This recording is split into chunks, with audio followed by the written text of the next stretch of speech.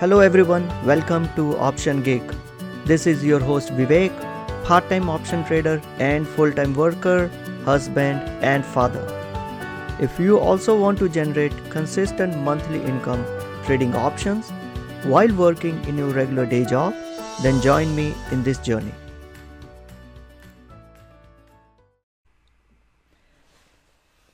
Hello everyone and thank you for tuning into Option Gig podcast. This is your host Vivek and I appreciate you joining us today. In today's episode, I just want to continue focus on the newbie option traders. What I mean is those people who have bought and sold stocks but have never done any option trades.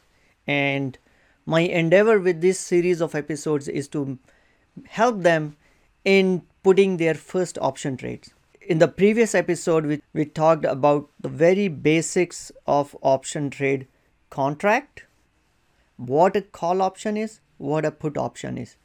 That's it. So if you have not heard through that episode, I suggest you go back. I think it's podcast number 3. And in that podcast, I've explained in a plain, simple terms what an option contract means, what are the key elements inside option contract, what are the two basic building blocks of an option contract, which is a call option and a put option, because these are the foundation concepts that you need to be very clear on before you move forward on your option trading journey. Okay, for now, I will assume that you have gone through that episode and you're clear on what a put option contract means.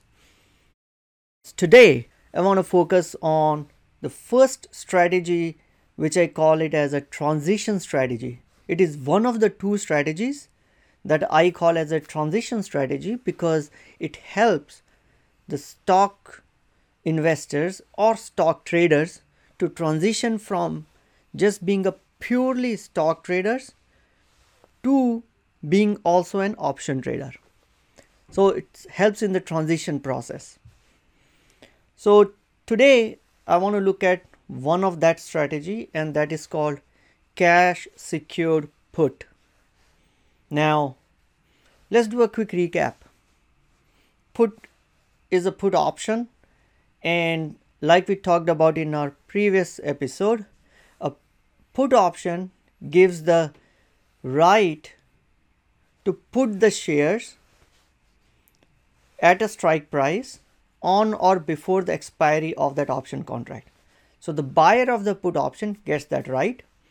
The writer of the put option or the seller of the put option has to buy those shares which the put option buyer is putting.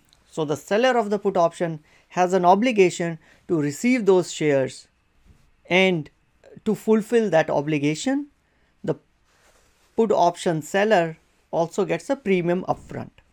Okay. Now, with this basic concept in mind, let's build out on our strategy. So, the cash secured put, the option strategy that I want to talk about is for those stock investors or stock traders who are interested in buying, let's say 100 shares, and we can pick up any stock or ETF, any security, really doesn't matter. But let's say as a stock investor, you want to buy 100 shares of, I think Roku. Roku is very popular now. It's one of the hot favorites on Robinhood, on Fidelity. So let's take an example of Roku. Say I want to buy 100 shares of Roku. If I'm a purely a stock investor, what I'll do, I'll put down, Roku is I guess close to $140. I'll put down $140 for one share times 100, $14,000, and I'll buy 100 shares of Roku. They will appear in my portfolio. That's what I'll do as a purely stock investor. Now, what I would request you, if you plan to buy Roku, 100 shares of Roku, because you're bullish on Roku, do not buy the stock outright. Do not spend $14,000 outright. What you should do instead is you should go and sell a put option contract of Roku at a strike price of 140. Remember, the buyer of the contract has a right to put the stock or to sell the stock. The seller of a put option contract has an obligation to receive the stock or to get the stock in his portfolio. So if you are bullish on Roku and you want to get Roku stocks in your portfolio, what are you going to do? Are you going to sell a put option contract or are you going to buy a put option contract? Of course, you're going to sell a put option contract so that there is a chance that you will be put that stock and hence you will get the stock in your portfolio. But the beautiful thing about selling the put option contract is that when you sell that put option contract, you also receive a premium upfront. So by selling a put option contract of Roku at $140 strike price, and let's say the expiration date of this contract is close to 45 days, maybe right now we are on December, it's let's say January 17th monthly expiration date, which gives close to 40 days. So you sell a put option contract and you collect an upfront premium for that. And if I really look at Roku right now, the premium is almost $9.90. Wow, that's a very juicy premium. So what happens if you enter into this transaction? You sold a put option contract for a strike price of 140, you immediately receive $9.90 in your account. It is almost 8 or let's say it's 7% premium just to wait for 40 days, right? So let's now consider a few scenarios and see what happens by January 17th. Let's say by January 17th, Roku hasn't done anything, stock is still around 140. So what happens? This contract might just expire worthless, but as an option seller, you have retained those $9. So by just selling the put option contract and waiting for 40 days, you have got 7% premium on your investment upfront. I think that's a great deal, 7% in 40 days. Roku is rich in premium. Not every ticker is so rich. Norm is maybe around 3%, 3 or 4%. Getting 7, 8, 9, 10% is on one extreme on one end. Getting 1, 2, 3% is another extreme. But yeah, 4, 5%, that can be easily manageable. So Roku stock hasn't done anything 40 days, but you made 7% on your investment upfront. Look at another scenario. Let's say Roku goes down and ends up at 135. In that case, if you had just bought the stock at 140, your portfolio would be showing in red because the stock is down by $5 from your initial purchase price. So you bought 100 shares of Roku, your overall portfolio is now at loss of $500. $5 per share, 100 shares, $500 loss. But if you have sold this put instead of buying a Roku stock, even though the Roku stock has come down to $135, you will be assigned the stock at 140. Remember, the buyer of the put option has a right to put the stock at 140. So if the stock is at 135, whoever bought that option contract, put option contract, will exercise its right to put the Roku shares at 140, and you have an obligation to buy the shares at 140. So you will, in your account, you will see that you have got the Roku shares at 140. So the money outgo from your account will be $14,000. But remember, you had already gotten $9.90 of an initial premium. So in effect, your cost basis or your purchase price, the net purchase price of your Roku shares is $140. Subtract $9.90 from it, it is $130.10. So even though Roku has gone down by $5, your portfolio is still profitable. For you, the trade is still profitable. Your portfolio is still in green because you got that initial premium, which gave you the buffer of almost $9.90.